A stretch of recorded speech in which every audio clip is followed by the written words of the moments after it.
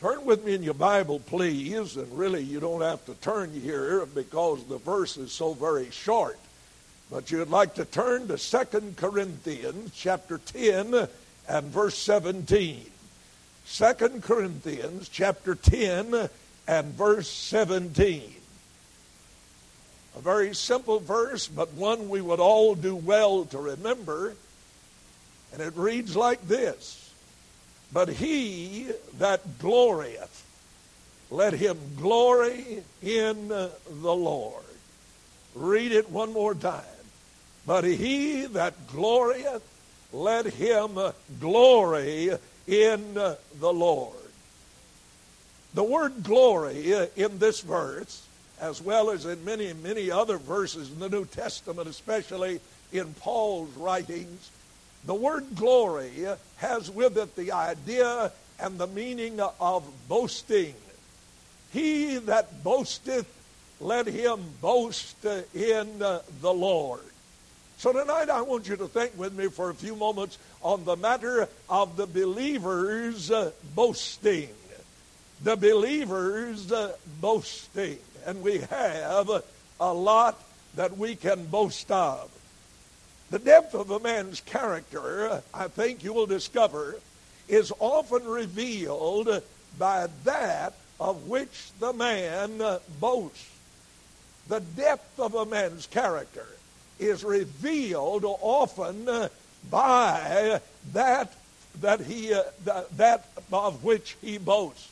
As well, we could add this, that the level of a believer's maturity is gauged by his boasting. If you want to know how far and how deep a child of God has gone with the Lord, just hang around him for a while and listen to what he glories in or what he may be boasting of. Today out in the world, the majority of boasting has to do with material things, with possessions that people have, with the pleasures that they may be pursuing or may be indulging in. As well, the majority of boasting in our world today is self-centered, but it is a temporary boasting. It seems that men who fail to boast in the Lord are always seeking to find something greater of which to boast. But yet when our boast is in the Lord, I guarantee you, you can't go any higher, you can't go any deeper, you can't find any greater depth of riches than you find in our Lord. And so Paul especially was a boasting believer. He had a lot of things that he could glory in, that he could boast in. Now, I'll not deal with all of the passages, but I do want to at least remind you of 5 instances where Paul speaks of his own boasting and of his own glorying. In the first place, turn to the book of Romans, chapter 5, and read beginning at verse number 3. Romans chapter 5 and verse number 3. The verses read in this passage in this manner. And Paul says, and not only so, but we glory, the word is, we boast in tribulations also, knowing that tribulation worketh patience, and patience experience, and experience hope, and hope maketh not ashamed, because the love of God is shed abroad in our hearts by the Holy Ghost, which is given unto us. Now, most of us are familiar with the first instance of Paul's boasting in this passage. For often you hear believers quote, tribulation worketh patience. A great old servant of God had a young missionary applicant to come and for an interview. And in that interview, the young missionary kept saying to the director of the mission, he said, I just need patience. I need patience.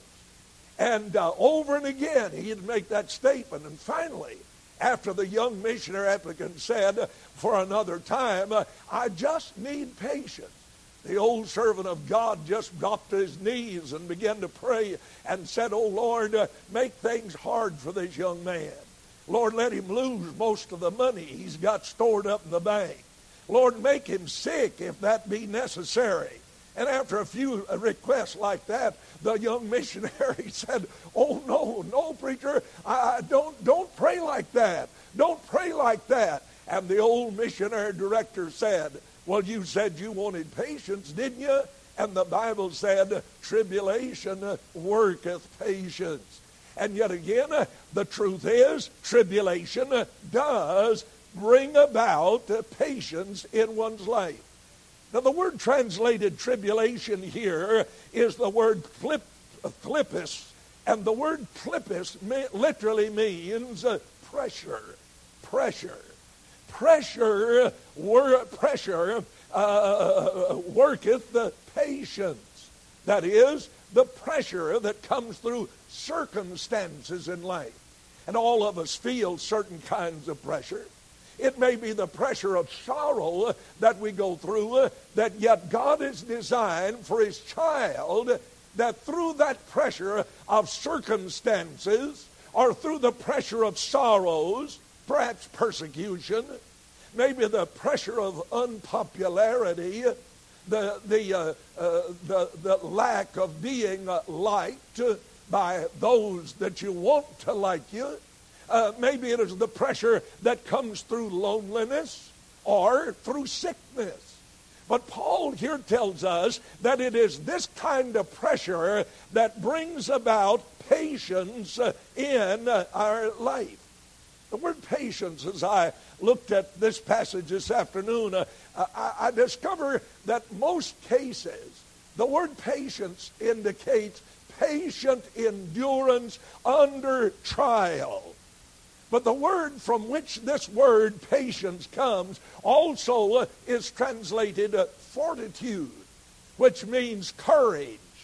That is, it means the spirit of a person, the attitude of a person that does not simply passively endure the hard times in life, but rather in the tribulation of life, he actively overcomes those problems that have come his way.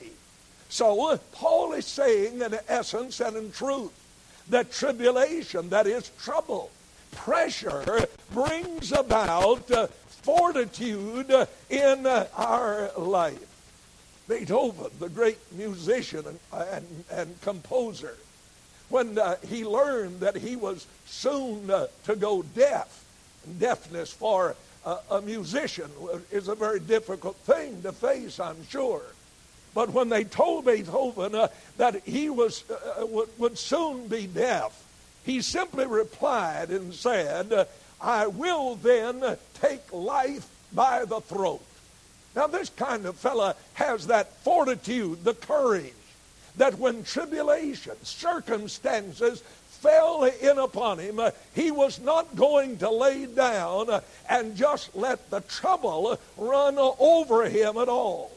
Someone said to a man who was undergoing a great sorrow in his life, and they said to him, you know, sorrow has a way of coloring one's life, doesn't it? And the man said, yes, and I propose to choose the color.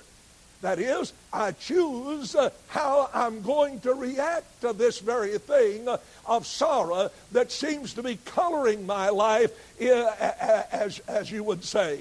So, this spirit of courage, of fortitude, of patience, of endurance has with it the idea that the person who has it does not lay down and let the waters of sorrow and trouble and trial just roll over him, but rather he stands up, he faces it, and by the grace and the help of God, he overcomes that may have otherwise drowned him and took away his usefulness.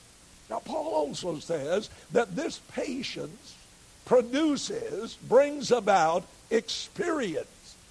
I found the word experience not just something that we experience as such, but the word actually implies character.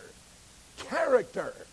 So Paul is saying that this patience, this fortitude, indeed has a way of developing a person's character. Indeed, how we need strong character in these very present evil days. The word is used of metal that has been put through the furnace. It is a word that's often used in relation to coinage or coins. The word sterling comes from this word. You hear people often say, boy, I tell you, that fella is of sterling character. Well, how did he become sterling in his character? By going through the furnace and the fire, that's how. And the Lord is determined, as Paul is talking about here, on to maturity is saved. And the tribulation that comes works patience. And the patience brings about experience, or has a way of developing character. No person will have a sterling nor strong character who hasn't gone through some tough times in life. He'll be nothing but a jellyfish. If he's had nothing to challenge him, he will not be able to stand against the pressures that may come upon him in the days that lie before him. So when affliction is met with fortitude, out of that very battle comes a man stronger, purer, and indeed nearer to God if he's a child of God. It'll bring him close to him.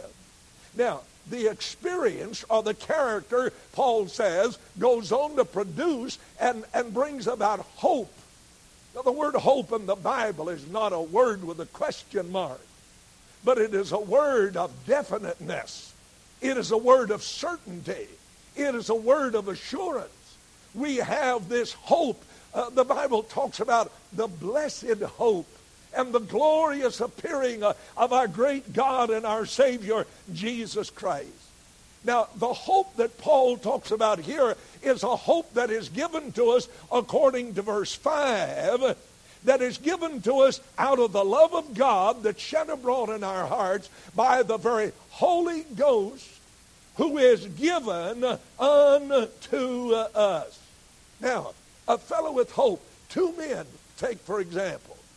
Two men may meet the same situation in life. One may be driven to despair as a result of that situation, whereas the other is spurred on to a more triumphant kind of life. It depends on what kind of fiber and what kind of character God has been able to develop in you. I know some who profess to be Christian, the least little thing goes wrong and they're ready to throw in the towel. They're ready just to float down the stream, the way of least resistance. But here Paul could say, I'm glorying in tribulation. Why? Because he knew and had realized in his own life what tribulation had done for him. The Lord Jesus indeed promised us that we would in this life experience tribulation. And the Lord's not going to let you nor me get through this life as His child without facing some kind of a difficulty that will develop our character in what God can be honored by and be blessed by. Now, I want you to look at another fact that Paul talks about over in 2 Corinthians, the 12th chapter. Look in chapter 12 of 2 Corinthians, and look beginning at verse number 7. 2 Corinthians 12 and verse number 7.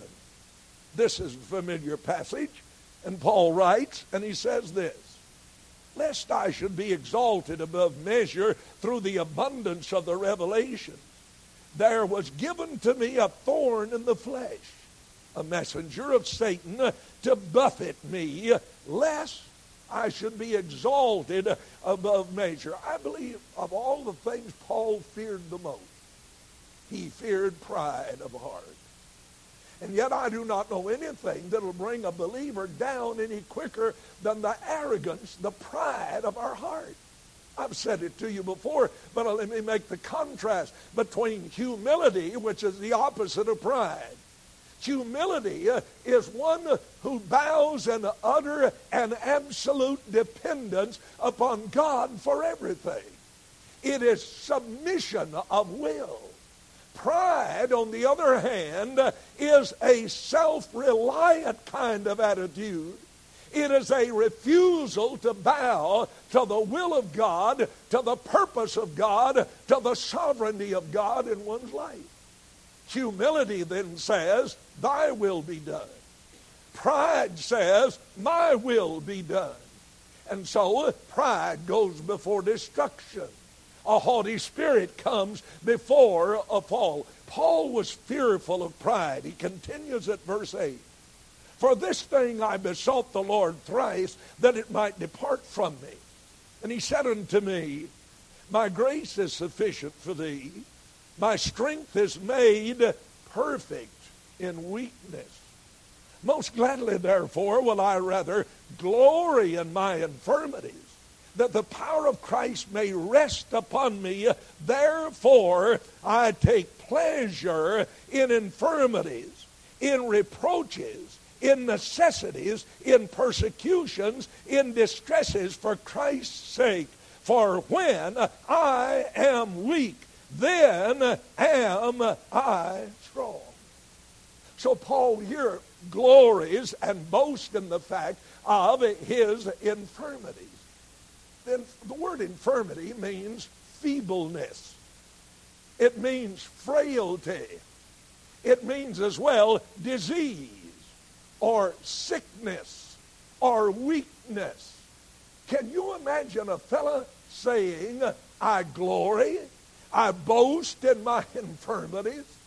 You see, there was far more important things to Paul than the well-being of his physical state in life. Certainly, we all desire good health. But Paul realized that now though this infirmity was upon him, and that God would not remove it, he would just, instead of sitting down and complaining and grumbling and groveling, he simply said, I will glory in my infirmities. Why, Paul?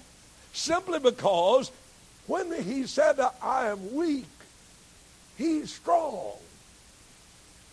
When I am unable, he is able.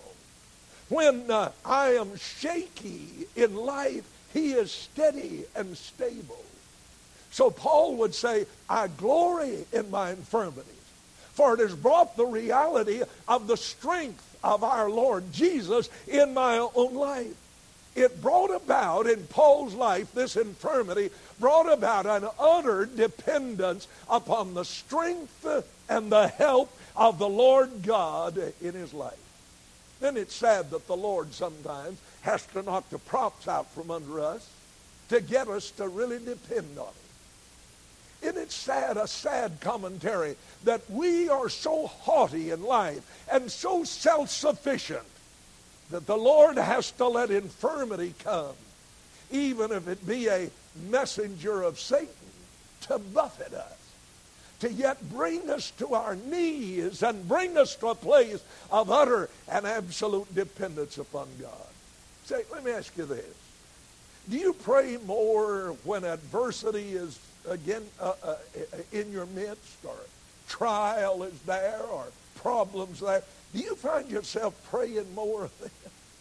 I tell you the truth, I confess I do. And yet when things are just going along and nothing wrong with us, we just absolutely sometimes forget about God. We forget about depending on him and realizing, even as I said this morning in the message, even the smallest thing that we face in life, we need God and we need his power. Israel made the terrible mistake when they faced that little nation of Ai of thinking, well, it's just such a small thing. I'll not trouble God in prayer. No need to ask for his wisdom. No need to bother with picking up the Ark of the Covenant and carrying that along as we did encircling the city of Jericho. And because of that failure, they were solidly whipped and defeated, and so will you and I be. Paul gloried in his infirmity. He boasted, that's the word, in his infirmity. Not only that, but look in Galatians chapter 6 and verse 14. Galatians 6 and verse 14. Paul here has another boast. And he says, chapter 6, verse 14. But God forbid, perish the thought, he said, that I should, here's our word, that I should glory, that I should boast, save, that is only in the cross of our Lord Jesus Christ, by whom the world is crucified unto me, and I unto the world. Now Paul realized the glory of the cross. It did a twofold thing in his life. It cut the world off from him, and it cut him off from the world. A cross. You remember when you were in school, you had an exam, a test, and you got your paper back. Those things that were wrong as far as your answer was concerned, the teacher put a big X mark by it, crossed it out. Paul said that's exactly what the cross of Jesus Christ, where I've taken my stand, has done to me in the world. It's crossed out the world. The world holds no allurement to me, he says. I have taken my place and my position beneath the cross of Christ. And as a result, the world will have nothing to do with me. And listen, the closer you live to Christ, and the more you live under the shadow of the cross, the less this world will think of you and have to do with you. And then he said, I'm crucified to the world. It is by reason of the death of Jesus on the cross, as Paul reveals in his letter to the Romans, that he was there crucified as well.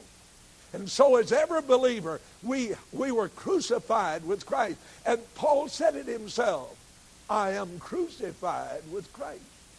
Literally, I have been crucified with Christ. Nevertheless, I live, yet not I, but Christ lives in me.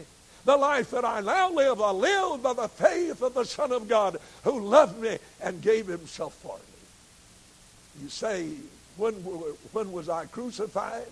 2,000 years ago. Your old man was nailed to the cross. And the Lord would have us to reckon it so, according to Romans chapter 6. Likewise, reckon ye yourselves to be dead indeed unto sin. Likewise, as Christ died on the cross and was crucified, so we hung there with him. And even as he rose from the dead, we have been given resurrected life, which spells absolute victory as we draw on the strength of the resurrected one.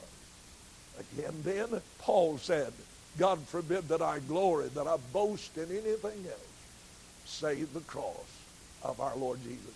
And so you think of the old Pharisee in Luke's account. When the Pharisee got up boasting, and he boasted of all the things that he had done and things that he did not do. I thank you. I glory in the fact that I'm not an adulterer. He said, I'm not a thief. I'm not unjust. Not only that, I give 10% of my possessions. I do all of these things, and yet he was boasting in his own good life. Paul said, I glory only in the cross of our Lord Jesus Christ. In 2 Thessalonians chapter 1, look at verse 4. 2 Thessalonians chapter 4 and verse 1. And here Paul has another thing of which he boasts. 2 Thessalonians chapter 1 and verse number 4. So he writes to the Thessalonian believers and says, so that we ourselves glory in you, in the churches of God, for your patience and faith and all your persecution and tribulation that you endure. Paul said, I glory in you. Now, I don't know exactly what old Paul may have meant by that, but I know what I mean by that. I glory in you who are members of this church. I glory and boast of the life you live, the decency, the purity of your lives, your testimony. And that's a boast to me as your pastor. I'm glad I can say to people, I have a loving congregation. I have people who care for one another, and who, in the case of many, are faithful, and they stand by the church and do their part in helping it to be a lighthouse for Jesus Christ. I boast in that fact. And Paul said, I boast in you. And then I want you to look at one other. In 1 Corinthians, back to chapter 1. 1 Corinthians chapter 1, looking at verse 30 and verse 31. And he says this. 1 Corinthians chapter 1, verse 30. Well, let me read verse 29. It'll give the idea. That no flesh should glory in his presence, but of him are you in Christ Jesus, who of God is made unto us wisdom and righteousness and sanctification and redemption, that according as it is written, he that glorieth, let him glory in the Lord. Little wonder then that Paul could boast and glory. He gloried in the Lord Jesus because he was his wisdom. He was his righteousness. That is, it was in Jesus Christ that Paul had a right standing before a heavenly Father. And I can boast in that, can't you? I glory in the fact that Jesus Christ has been made unto me righteousness. The very righteousness that a holy God has demanded that must be seen if I am to be accepted of him. And Jesus, in him I boast, for he is my righteousness. Not only that, but he has made unto us sanctification. That implies purity, holiness. Even so, we have no holiness of our own, but he is our holiness.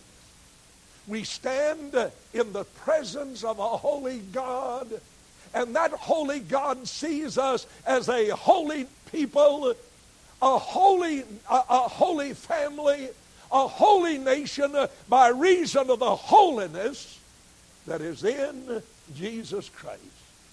And then he says, he's made unto us redemption. No wonder Paul could boast and glory in Christ, in the Lord, for he was redeemed by the Son of God. The story is old, but I think it bears the point. The story is told in the days of slavery. There was a slave auction to occur in a certain little town. The knowledge of a man there who was a very cruel and wicked and sinful man, who was very immoral and treated especially the girl slaves in a very immoral manner. And the news would get around, and it got around to this band of slaves that were to be auctioned. A young, very beautiful girl stood on the auction block. And there, the auctioneer begun to ask for bids for this beautiful young girl. And the old wicked man of the crowd, seeing an opportunity to satisfy his own carnal lust, made a bid. 'Twas a high bid.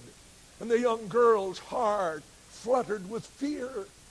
thinking that she would become the possession of this very wicked man. But then out of the crowd, another voice, a tender voice, but yet a firm voice was heard, and a bid was made for the young girl that was higher than the bid of the wicked man. Back and forth the bidding went until finally the wicked man just gave up in utter disgust. And the young girl was sold to the very kind Christian gentleman. As she walked down, she said in the broken English that she knew, she said to this fine Christian man, she said to him, "I know, sir, you have all of the slaves you need. Why did you buy me? Why did you pay such a price for me?" And the Christian man, gentleman, looked at her and said, "I did not buy you to own you, but I bought you to set you free." Done for us. He buys us and sets us free. And he that the Son makes free shall be free indeed. And Paul tells us again in the epistles that we have been redeemed, that is, set free on the basis of a ransom. A price has been paid for your freedom from hell and from the judgment and from the slavery of sin and self. That price was the price our Lord paid on the cross. Little wonder then Paul would say, "He that glorieth, let him glory in the Lord." You ought to brag on Jesus this week, folks. Where we'll go, we ought to brag on him. We ought to boast of him. No, not boasting of any goodness that we have, because we don't have any. But we boast of his goodness, of his righteousness, of his holiness, of his purity. Why not glory in the Lord Jesus? Realizing that it is only by that he's done for us that we can be called the children of God. I'm a boasting believer, aren't you? I glory in the fact of even the trials that have come in life. It's made a more solid character out of my own life. I don't often find it difficult. I want to glory in my infirmity. Instead of complaining, and my wife could tell you more about that area than anybody else. And yet I don't want to complain about infirmity.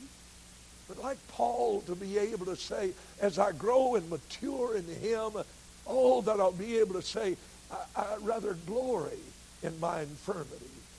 Because when I'm weak, I find him strong. When I'm unable, I find he is able.